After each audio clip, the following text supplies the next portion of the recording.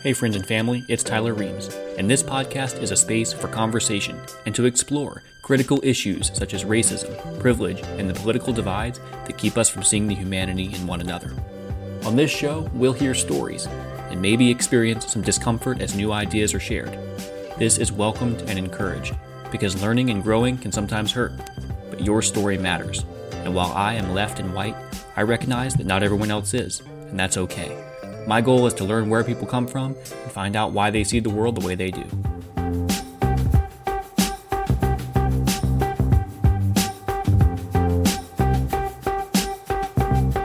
I'm trying to love the least of these, provide for, organize out of love. The least of these has come up in almost every conversation I've had so far, every interview I've done so far. Someone has said our call towards the least of these. Yeah, so I'm glad you said that. I am recording now, so yeah, let's do this. In Magnolia, small town, and you pretty much either party a lot or you get heavily involved in the church as a teenager. That sounds exactly the same as where I came from. Yeah. So I chose the getting involved in the church route, and kind of had a little bit of a tumultuous home life, and so the church was a really big point of safety for me. It was where I developed a lot of great relationships with mentors and people in the community that were older than me, and it gave me a place to go to have activities with friends, and it became my whole social structure in high school. And I made the transition to Dallas when I went to DBU, Dallas Baptist University. From my time at DBU until a few years ago, I was still involved in churches. And in the past 4 years after the 2016 election, I transitioned into social organizing outside of the church. So has that transition for you been a black and white or a blend? Are you doing both, or have you moved elsewhere from church? So I actually convinced myself, talked myself out of going to church in the middle of a Bible study one night. I was with a group of people, and I was like, why... In my adult schedule, so, I was a young professional, and as you grow a little bit older in life, sometimes you have more responsibilities, less time to invest in socializing. And I realized I was devoting one night a week to a community group Bible study, and I was devoting Sunday morning to a worship service. So this was 2 chunks of time in my busy adult schedule where I was meeting with the same group of individuals and studying the same text with those people. And I really didn't see that we were applying it into our actual physical worlds outside of, okay, maybe it changes how we engage with people at work or our family. But I really realized that many churches were really operating as social clubs.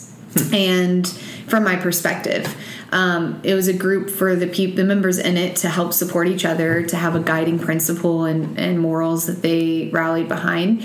But I didn't see a lot of the action work happening.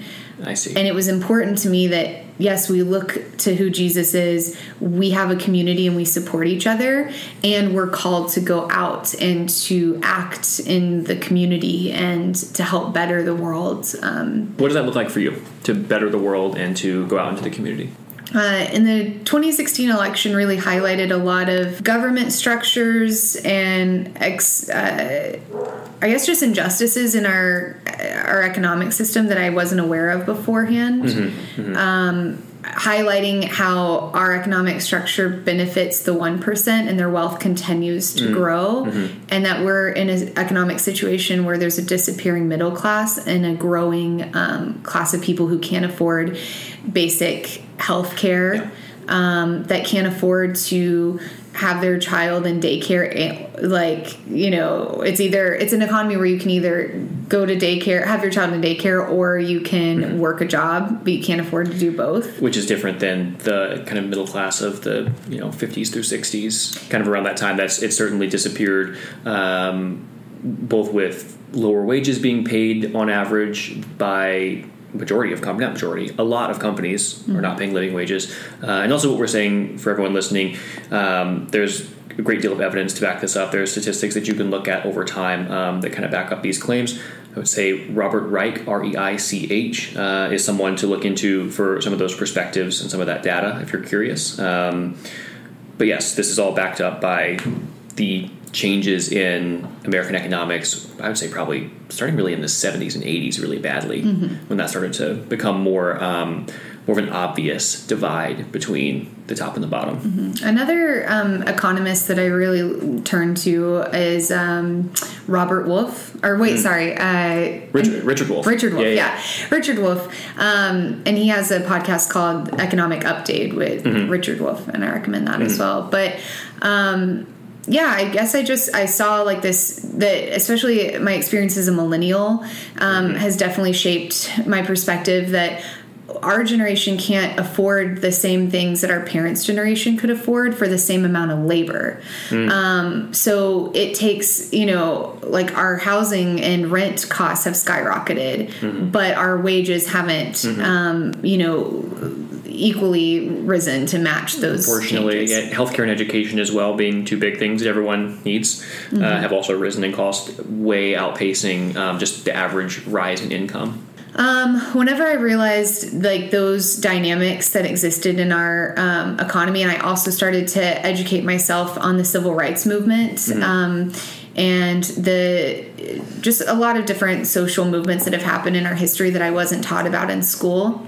I felt compelled to try to help build a better world where healthcare is more accessible, or at least to advocate for healthcare being accessible, good paying jobs, similar to like the WPA, and other, like jobs, green jobs for the future that we need to better the climate and continue as a civilization. And so you have found space to organize and advocate around those things outside of the church. Yeah, so I personally joined DSA, which is a Democratic Socialists of America. And through that organization, there are different working groups that we have, and I was involved in the racial justice working group, and also worked with our healthcare working group to go around the city and collect signatures for paid sick leave in Dallas. Which was successful. Yeah. And recently, I think they moved to try to take it away and not implement it and things like that. Yeah. But we did collect the signatures needed to guarantee that if your employer has to give you an hour paid sick leave for X amount of hours that you work for that employer. Yeah. And so advocating for systems like that, access to healthcare. We also went to City Hall and advocated for the removal of the juvenile curfew ordinance in Dallas, which disproportionately stopped Latinx kids, youth, and fined them for being out past their curfew. And we did a lot of work for organizing for Bernie's campaign recently.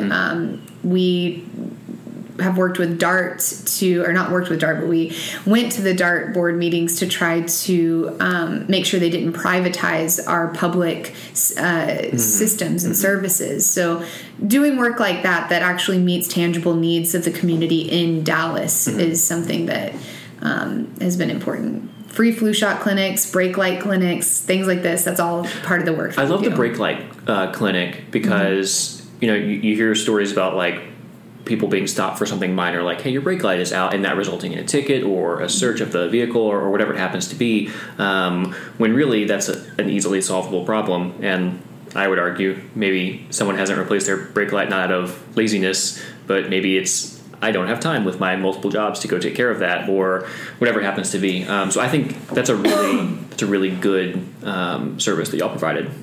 Yeah, and I think we're all about like tangible, actionable needs in our community, while also being connected to organizers throughout the country so that we can get bigger systemic changes that need to take place, while also being very local at the same time. I'm going to ask a hard question. Why couldn't these things have been done through the church if that was something that was important to you? So I would have loved to have seen churches that were really doing that work, but I didn't see a lot of churches that were doing that work. And, recently in the beginning of COVID, I went to get tested at a Black church here in Oak Cliff. And Friendship West Baptist Church, actually. And when I pulled up, they had a lot of members of their church out there in T-shirts that said healthcare ministry. And I had actually gone on the wrong day originally, and when I showed up the day before, they were doing their food, local food project ministry. And so, I think that there are a lot of churches, with people of color that are doing this work, and they're doing it well because they have realized that is the work that not white Jesus wasn't white. Sure. That is the work that their person of color, Jesus, asks of them to do, is to take care of each other, to take care of the tangible needs of the people around them. Your community and the least of these. Exactly. Yeah. So I see that it's being done in those communities, but when I was involved in white church and the churches around me, I did not see really robust, social programming to take care of people locally. And I can identify with that to an extent, just thinking about growing up in the church that I grew up in, and of course still kind of being heavily involved in church today is something that's very important to me. But I remember growing up, we had in our Baptist church, it was called the Chainsaw Ministry, which sounds super scary, and I brought that up on a number of occasions about how scary that was to me. But it was like with all the storms in South Louisiana, it was just a group of guys that would take their chainsaws out and go to people's houses and start cutting up the trees for them that had fallen. And so it was stuff like that you were seeing action in the community, and of course mission trips and things like that, where we're reaching out to the larger world community around us in church. And I definitely did see that, and I'm sure you did too. But there's one particular paradox that confuses me to this day, and that is the debate around what is pro-life. What do you think about that? Well, I do. Before we address that, I do want to kind of backtrack a little bit and mention that I did see a lot of work in the church to do back to school programs where they would provide some medical care or put together backpacks and some school supplies for kids going back to school, or really immediate needs whenever there's disaster relief and things like that. So I have seen a big desire for the church to come together and to help each other, to help treat some of the symptoms in the community, but I don't see the big kind of a big push to treat systemic problems in the church. I totally agree with you. So I see them trying to apply Band-Aids to situations and caring and wanting to help, but not having the really difficult conversations to analyze what are the bigger structures that are happening and how can we really stop these problems? How can we prevent kids needing to be put up for adoption instead of just only resolving it through what we can immediately, which is to adopt to help, right? Sure. But yeah, going back to the paradox that you asked about with pro-life, I know for sure so many people that I know really get caught up. So many Christians that I know are finding themselves at this intersection of wanting to align themselves towards policies and bigger systemic changes that typically get categorized that's a leftist idea. Right. And they also feel torn that to vote right or to vote Republican means that you're pro-life. And they do get stuck on the issue of abortion. And it makes sense. I actually had a really hard time dealing with this topic whenever I transitioned from working in the church and going into more social work organizing. I agree with you. I still struggle with it to this day. Because as a Christian, I do think we're called to value life. And so growing up, and I mentioned this in previous episodes, but growing up in the church, I was, I guess, I don't know if anyone told me or if it just kind of felt that way, but being towards the left politically was bad, and that was unchristian, and that God would not welcome that. And it wasn't like I wanted to reject God or the church. It was, I felt like that God and the church would reject me if I began to change my spectrum of political beliefs. And so, but I started to realize that pro-life must mean more than just being born, which is important. And as a Christian male who leans to the left, I recognize that like my opinion on this probably is not as important as a woman's opinion, but I do still struggle with that divide that to me it seems like the left is adopting what I would say are more pro-life policies around economic justice, whether that's higher wages, universal health care, child care, et cetera, things we'll get into. And then the right is more about like, well, babies must be born. And I think I agree with both. Like, I think I agree with both of those things. But then the paradox is like, what happens after the child is born? And where is the Christian right and the political right when it comes to that? And that's something that I struggle with still. And there's a number of people that I know who I've had this conversation with who will say, I could agree with everything that the Democrat candidate says, but if they are not pro-life on the issue of abortion, I will not vote for them. And that's fine. That's totally okay if that's your like political deal breaker. It is for a lot of people. But I just found that very interesting.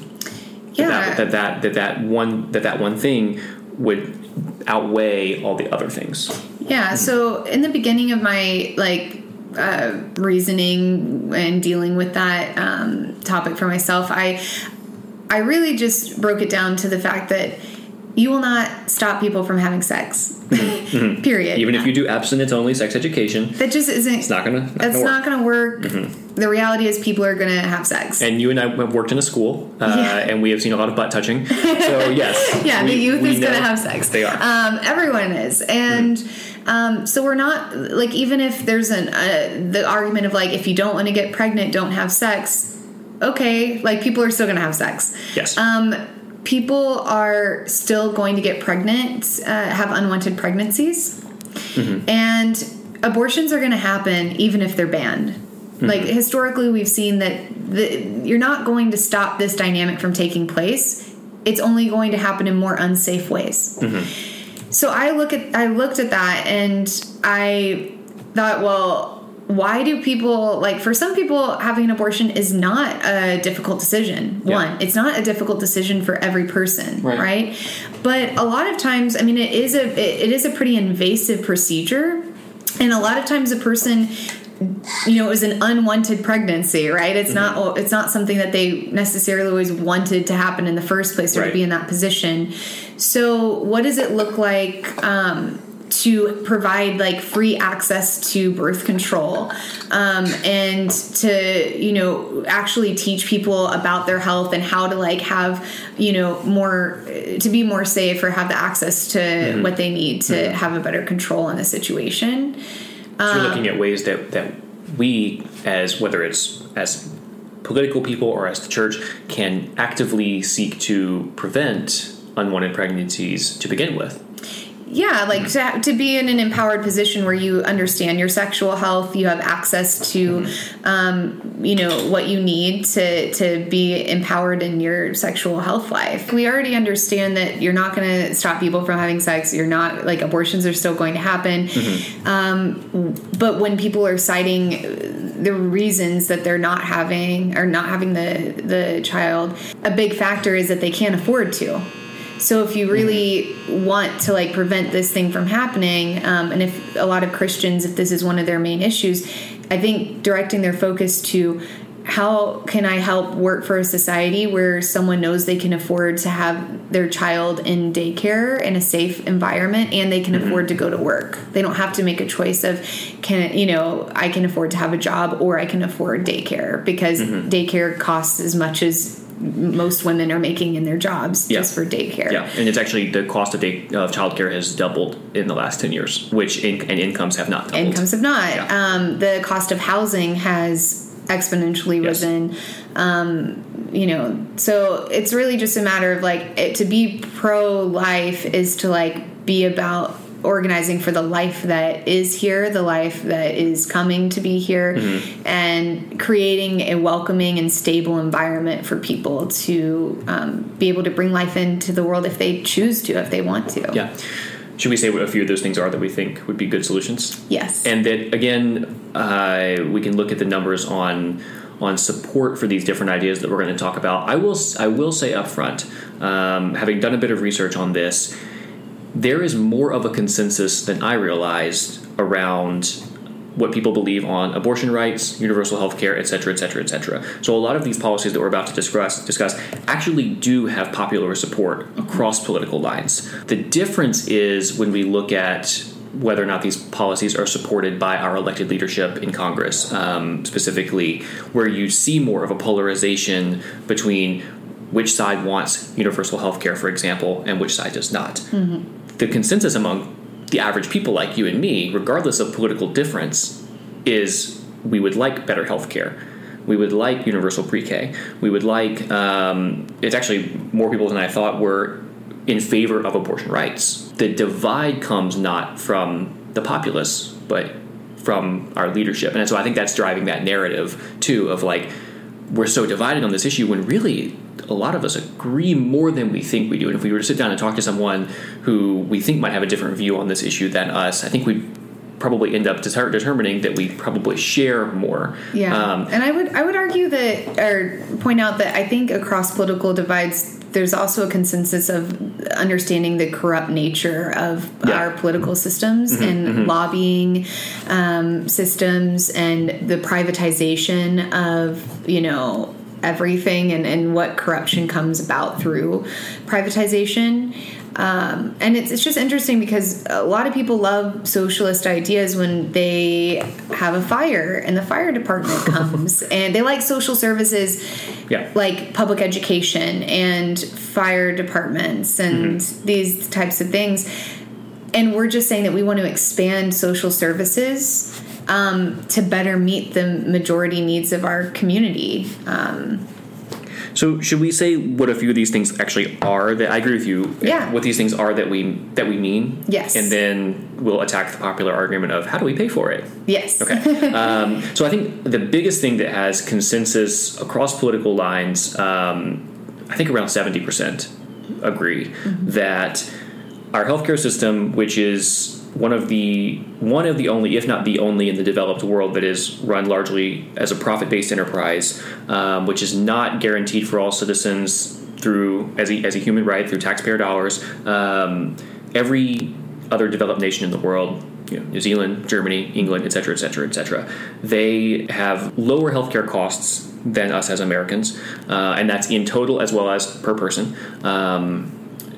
Often better outcomes. Healthcare outcomes than we do, and their systems are largely run in a more centralized way through their government. I know a lot they're of not like it's not tied to their employer, and right now you just have it. Yeah, since we have 50% of Americans are unemployed right now. No, it's 40 million people have lost their job. A lot of 40 million people have lost their jobs, and with the job loss comes loss of health care. And so a lot of other, if they had it to begin with, if their job even offered it, whereas in other countries, you don't lose your health care because you're in between jobs or a pandemic hit. And there's also caps on how much it costs you. So in most other countries, it's a tax that you pay, which would be the same as us paying premiums, but often that amount is less than if you were paying healthcare premiums like we do to Aetna or Cigna or Blue Cross or whoever. And if they do have a cost to pay at the doctor,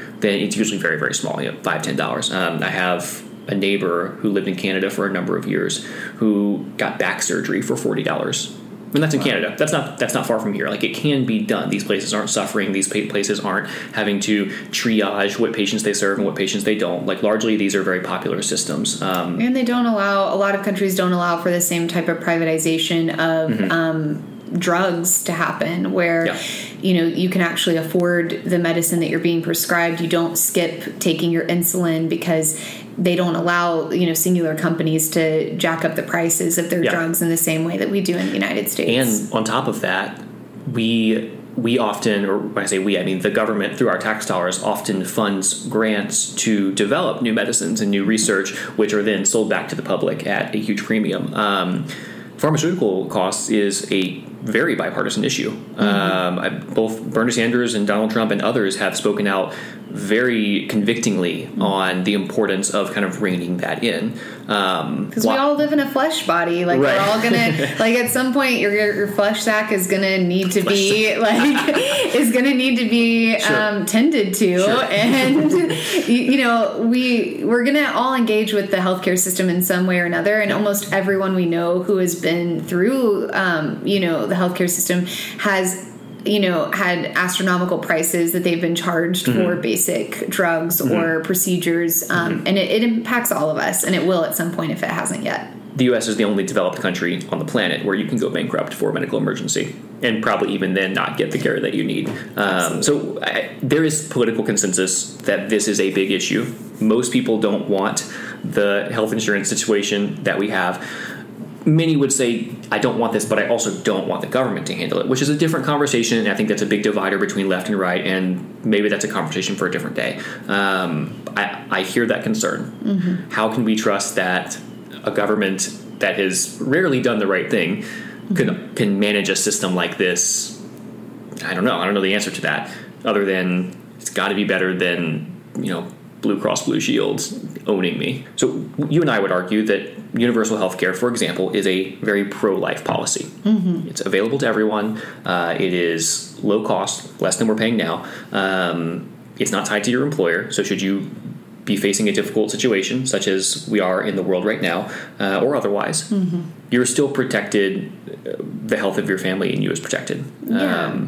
I think that should be a non-negotiable. Yeah, I agree. So I also think having universal universal childcare is very important. So having systems where we have a jobs program, especially in this time where we have so many Americans that are unemployed, looking to the WPA and was that 1930s? It was the New Deal Workers Progress Administration, which was just loads upon loads of government jobs that got people back to work, got them paid, and that, along with World War II, helped to re-stimulate our economy and get us out of the Great Depression. Yeah, so I think there is, this push for a new Green Deal or new, the Green New Deal, having these New Deal types of concepts. So saying we can pay to educate and train people and get them in good paying jobs that we support through our tax dollars, so that we can in turn have systems that are serving the needs of our national communities. So we could educate childcare workers and have healthy, safe facilities where people can trust they can take their kids, so that they can go and contribute their labor power in other ways in our economy. Because maybe taking care of children isn't the job that every woman wants to do. Right? And it is for some, and it's an empowering thing. But I also have many friends of mine who are, we're still in an economy where men are making more money than most women oftentimes. And for a lot of my friends who are married and have children, they have to depend on the husband or the man's income to pay their bills, which just economically it put them in a position where the woman had to stay home with the child. But that's not necessarily what a lot of my stay-at-home mom friends love doing. They actually want to be engaged in their other, in their careers still, but they can't afford to take their kids to daycare, and they don't feel confident. They can't afford the places that they wish they could take their kids to, and there aren't really many middle ground options. So expanding universal healthcare or just having universal healthcare is very important. And childcare, and one way. Oh, did I say healthcare again? Oh no, do you want to go back? No, it's fine. Okay. It's on the brain, and it's important. Universal pre-K that's publicly funded is something that is not available in most states. And this is an example of the childcare argument that you made. Preschool being, a arguably very important year for a child's development, getting them into that education system younger, having them learn to read and write and engage with their peers younger has proven long-term benefits. There have been studies locally and abroad that prove this.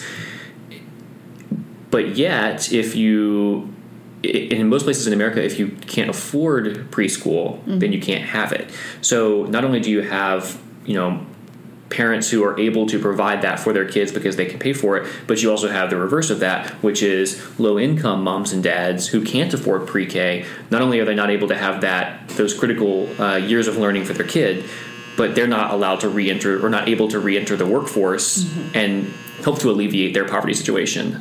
So it's almost like it's like getting hit double. it's an exhausting system, one that you and I don't even know the half of because we are in a much more privileged position economically. But people in this society, it is so hard for people to be able to own property or own a home. And I think that there's a lot of work that could be done around organizing for affordable rents and organizing for better wages. Both of those things put people in a situation where they can be more stabilized to afford to have a family if they want one. Yeah, exactly. I would say that, like, even as a privileged middle class person, Elizabeth and I still hesitate of, like, is this the right time, or can we do this, or, like, yeah, maybe we were good right now, but what happens when, you know, let's, God forbid, a child is born with a huge medical issue that ends up damaging us financially for a generation? Because we know these things are generational. Yeah, and our generation too is really looking at the viability of the climate that we're leaving behind. The unsustainable ways that we handle waste and trash and exploiting the Earth's natural resources is a real issue. Like, we have so many issues that we need to handle for our tangible physical needs right now. But if we're really looking towards the future of, like, what kind of society and inhabitable planet are we going to be leaving behind for our kids, that's impacting a lot of millennials' decisions to have kids or not. So tying it back to, like, my experience in the church as well, I found in the church that there was this really, in my experience, I found there was a fixation on the fact that Earth is not our home and that we are all going to go to heaven, this faraway place. And, you know, Jesus, like, Lord, just come take us now. We're ready to go home. And home is elsewhere, instead of this idea of, like, heaven on earth too, of, like, Jesus came to earth in that story. He tended to the physical needs of the people around him. He flipped over tables and said, like, whenever he found out people were charging interest, right? And condemned a love of money over the needs of people. And I just really think that it's important for us to consider, like, what is the reality of the tangible environment we find ourselves in right here, instead of just these abstract ideas about where we're going and what this all means. It's like, so we're called to steward the earth and steward God's creation and to treat our bodies as temples and all these different things that I think that across the board we don't live out. But I found it particularly interesting that many conservatives, and conservatives are often Christian and vice versa, don't believe in the science of climate change. And personally, I had to contend with this growing up as well, of, like, thinking that science and religion had to be opposite of one another, when really I've come to believe that they answer different questions. And to quote my pastor Arthur Jones, it's religion asks why and science asks how. The two don't have to disprove one another, and in fact they don't. You know, for me to believe that the earth is billions of years old and that climate change is real doesn't shake my faith in God and in Jesus and in the story of creation. Totally. And I think we have this, like, nostalgia for, even with the movement of, like, Make America Great Again, when we're thinking about, like, Great America, I think Great America was building national parks and Great America was also, like, making American-made products. Like, there was a really rich history of us, like, making our own products and having, like, thriving textile industries and you know, making many of the tools that we used. And now we're in a society where most of our objects are planned obsolescence objects. They are made to fall apart so that we will consume more of them. And so we just, regardless of, like, the weather and, like, climate and what the planet can handle, we know that our systems of just making all of these, like, plastic products, having bottles created for a 30-minute drink, and then they end up in our oceans. We have visible you know, examples of like trash piling up in the ocean. And so we know that it's not sustainable, even if we don't have a wide imagination for all the ways that it isn't sustainable. Right. And not to mention the exploitation of the workers abroad who create these products for us. When you mention, you know, the products used to be made in America, yes, of course, there was exploitation of workers at that time in the U.S., and that should not be discounted. American manufacturing also built the American middle class. And so what we saw as a level of prosperity for the average American in the mid 1900s, post World War II, came from American manufacturing when things were built to last, when product quality was something that was valued a little more highly. What's interesting now, we can look at case studies on this, is while the American middle class is dwindling and becoming increasingly rare, the Chinese middle class is growing for the same exact reason that our middle class grew in the mid 1900s, because they have all the manufacturing jobs now. So there's, in a way, there's this exploitation of workers, and there's these low wages abroad, and there's sweatshops, and there's things like that. But as China's economy grows and becomes more free market, we're seeing that emerging middle class that we're, I would say, trending away from here, even though we call ourselves free market and we call ourselves innovative and things like that. I would argue that we're not extending those economic opportunities to our people in the same way. Totally. And we also did have a rich history of union organizing within factories, because when you're exploiting the people that live in your land and they see that you're directly in front of them profiting while they are directly one, physically being affected, like coal miners in America being affected with black lung and terrible diseases, and seeing that the means that they were living did not come close to the means that the people who owned the actual company were living in. They started to strike. They started to unionize. That was not our rich union history was not a left or right issue. It was a class issue of the working class and the ruling class.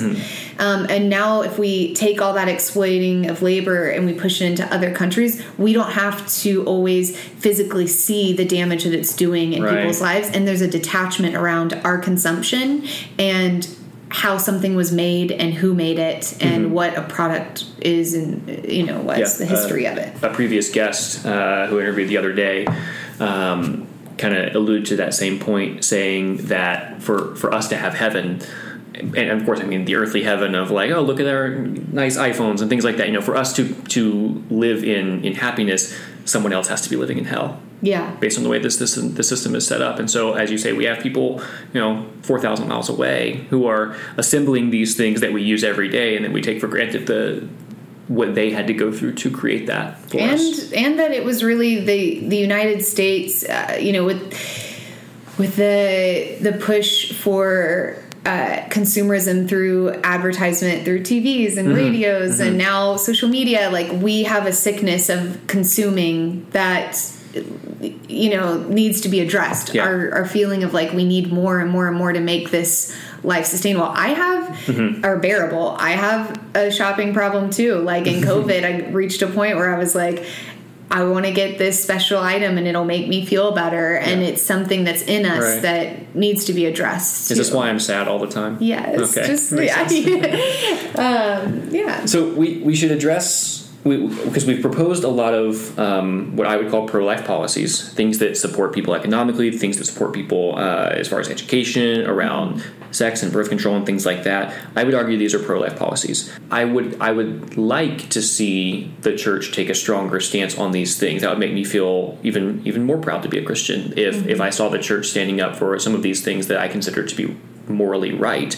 But we do often hear the argument of, how do we pay for it? How do we pay for all these government handouts, if you will? What do we say to that? And particularly, how do we connect that to Christian faith?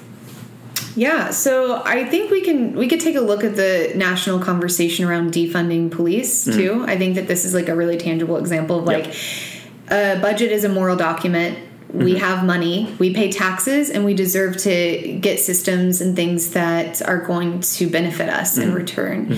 And we should say that defunding police is a awful slogan because it doesn't actually explain what the proposal is, right? Which is divesting from money from systems that, when a police officer is called, there was an issue that had arisen. That issue may have been a mental health crisis, which we know when people are highly likely to be endangered by the police if they are having a mental health crisis, and the police is not the police are not adequately trained in understanding how to handle a mental health crisis. The issues were already happening in our community, and the police did not prevent the crime from happening. They responded to the crime. So it's looking at how can we prevent crime from happening and these desperate situations from happening in the first place, and how can we expand the options for what kind of specialist is needed in that situation. Because there are specialists to deal with these things. And I read a great piece some weeks ago written by a police officer essentially saying, like, we know we're not good at all these things, but it keeps being put on us. You know, we're told to respond to the mental health crisis. We're told to respond to the car wreck, to the burglary. We recognize that we're not great at these things, but we'll do it because you keep asking us to. You know, so I think it's almost like the sentiment to some degree on both sides, both the police and the public, is there of maybe let's change the situation and let's have that conversation lovingly. You know, the idea of defunding police is also saying, like, what is the value that police do provide? What is something that they are good at? Let's have them focus on that, and let's bring in other professionals, as you say, with the tax dollars that we already pay to take care of some of these other social problems that we have. And I think this is also a bipartisan agreement position of, like, people who are billionaires should be paying money back into the society. Yeah, they shouldn't be not paying taxes, which an overwhelming number of large corporations and very wealthy people pay exactly $0 in taxes. So a lot of people are, the average working class person, when they hear, like, oh, how are we going to pay for this through our tax dollars? They have every right to be like, I already pay enough taxes. We do pay enough taxes. Certain people, billionaire class, the ruling class, is not paying their fair share. And they used our labor power built that, and we deserve to get, through their tax money, through the profit that they've created, we deserve to get systems that work for everyone who helped to create that wealth in the first place. So that's how we pay for it, is we tax billionaires, right? We make sure that the ruling class is held accountable by the working class.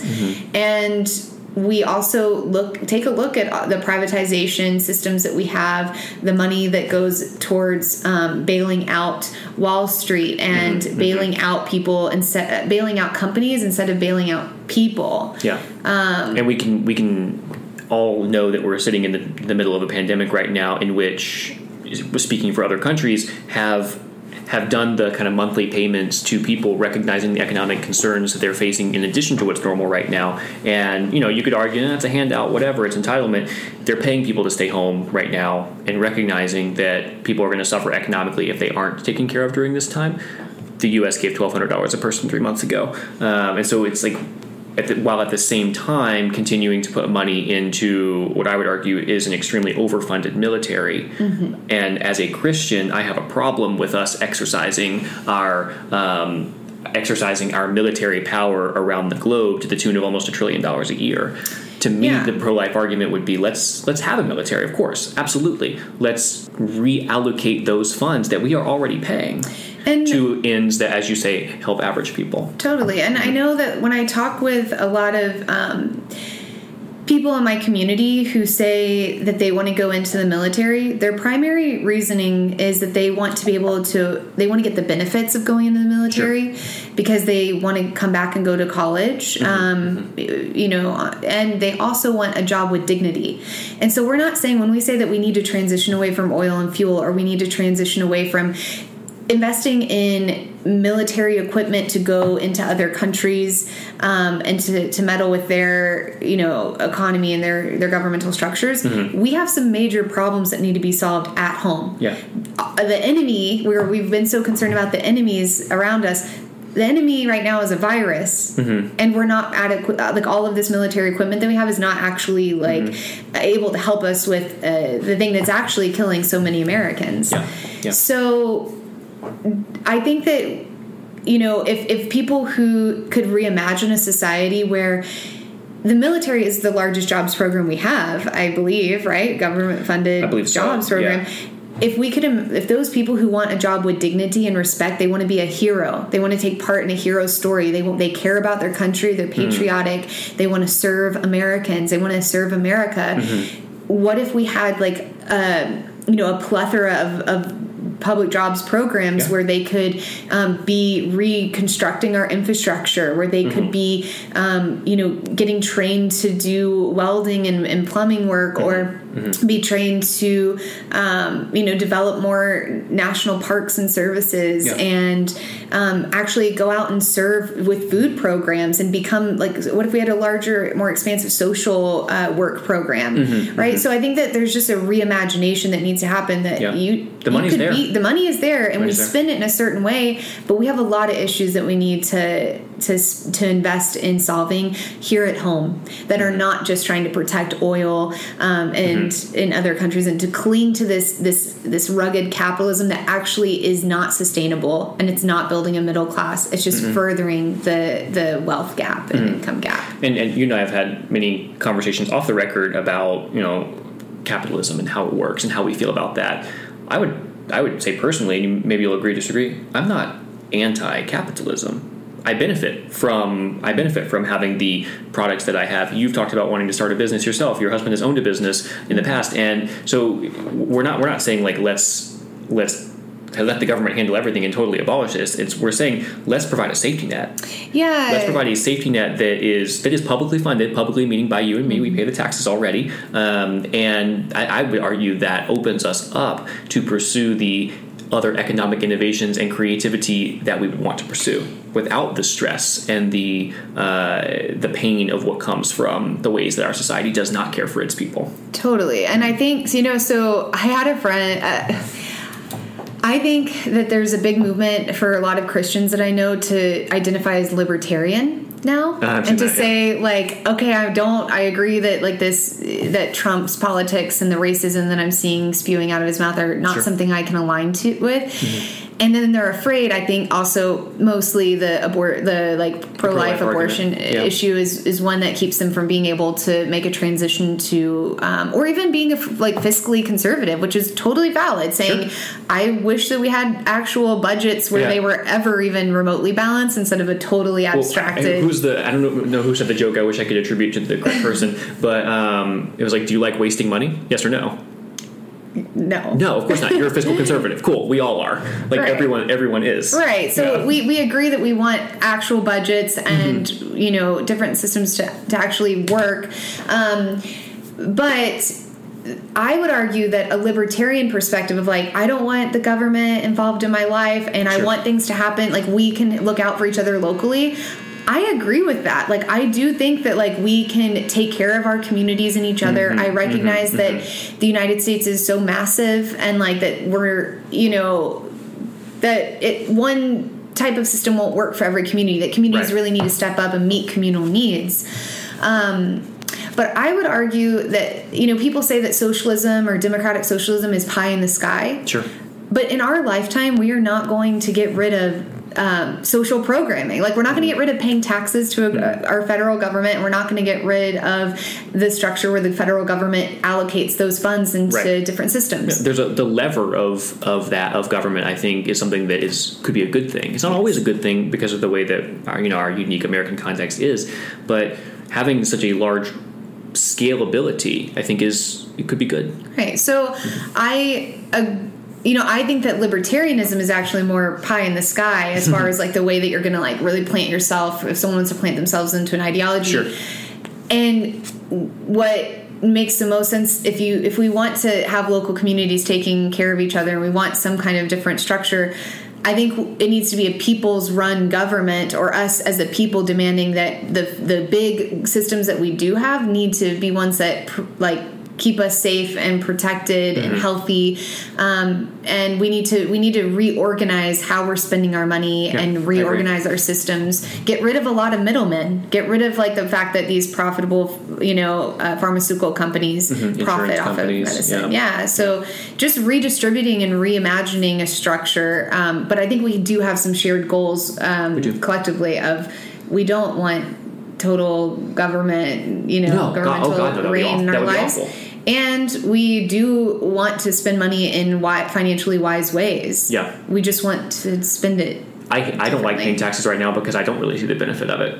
Yeah. Or you don't think that investing solely in military funding or bailing out large corporations is the best use of your money, or you'd like to see it just be distributed in a different way. And as we come to a close, just a reminder that some of the things that you and I have talked about, and this is a reminder for those listening, is people hear socialist and left as like trigger words sometimes. What we are asking for and proposing and discussing right now is what the rest of the developed world does. This is not new.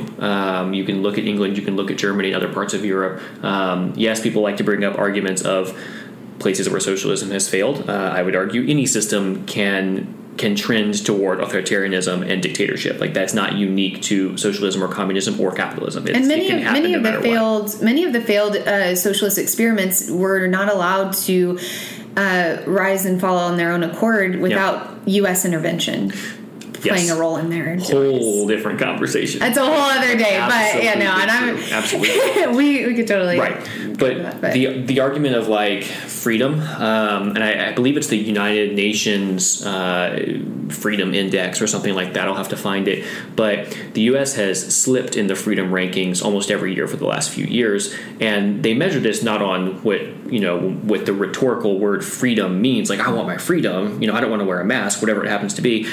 Freedom is in how economically secure are the people? What is their free speech? Are they able to pursue the things and the goals that they want to pursue? And the countries that are rising in the freedom rankings as we are falling are the countries that have stronger social safety nets, where the tax dollars that the people pay are benefiting them in the form of better education, better health care, and in many cases, they don't pay that much more in taxes than we do. Some places do. Some nations pay as much as 40% in taxes, but many pay the same or less, but get a better return on their investment, if you will, because they're seeing the return of what they have put in. Totally. And if they can afford their rent and they can afford access to healthy food and they have it built in that they get time off, they don't have to work 2 jobs to support an unsustainable economy. We didn't even talk about family leave.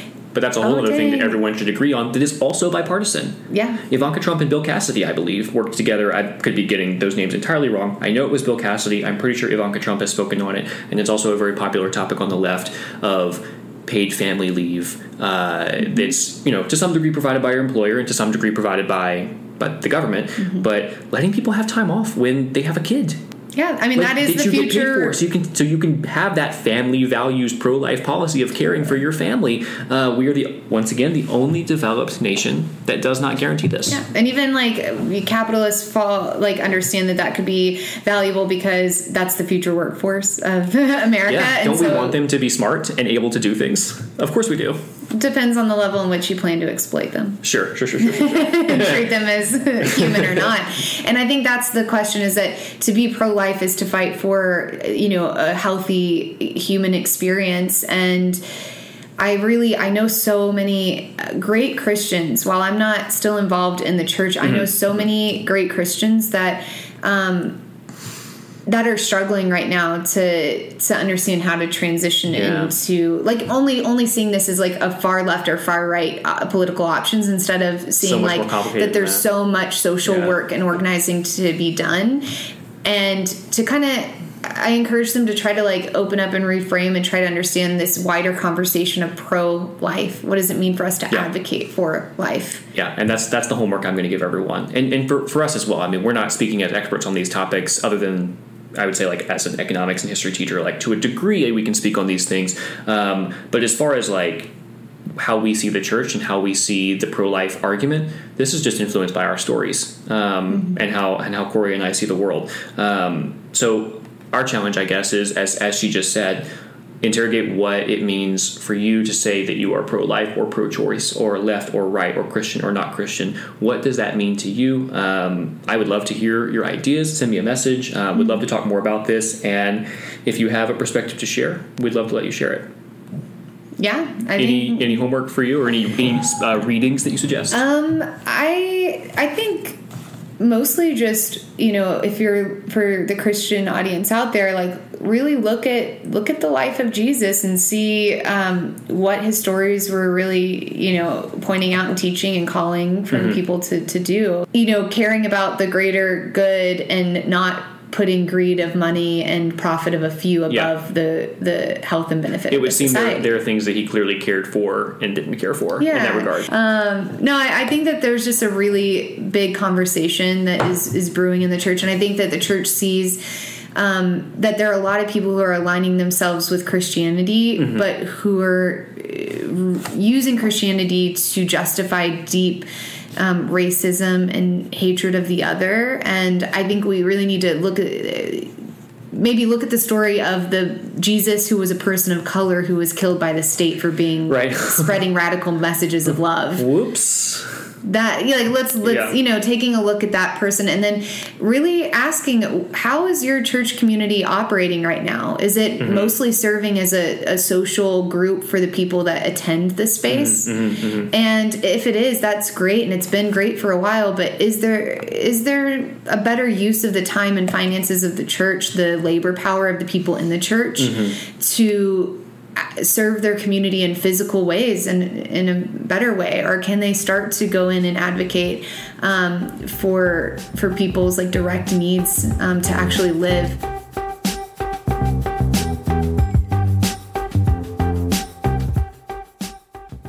Talking with Corey refreshed me on what a lot of people my age who grew up in the church are experiencing now. We want to see the people of God living like Jesus. I hope you will see this story and exchange of ideas as a chance to interrogate the role of the Christian church in building a world worth living in. For more, visit leftandwhite.com and follow @LeftWhitePodcast on Instagram. Thank you for listening. Until next time, be good.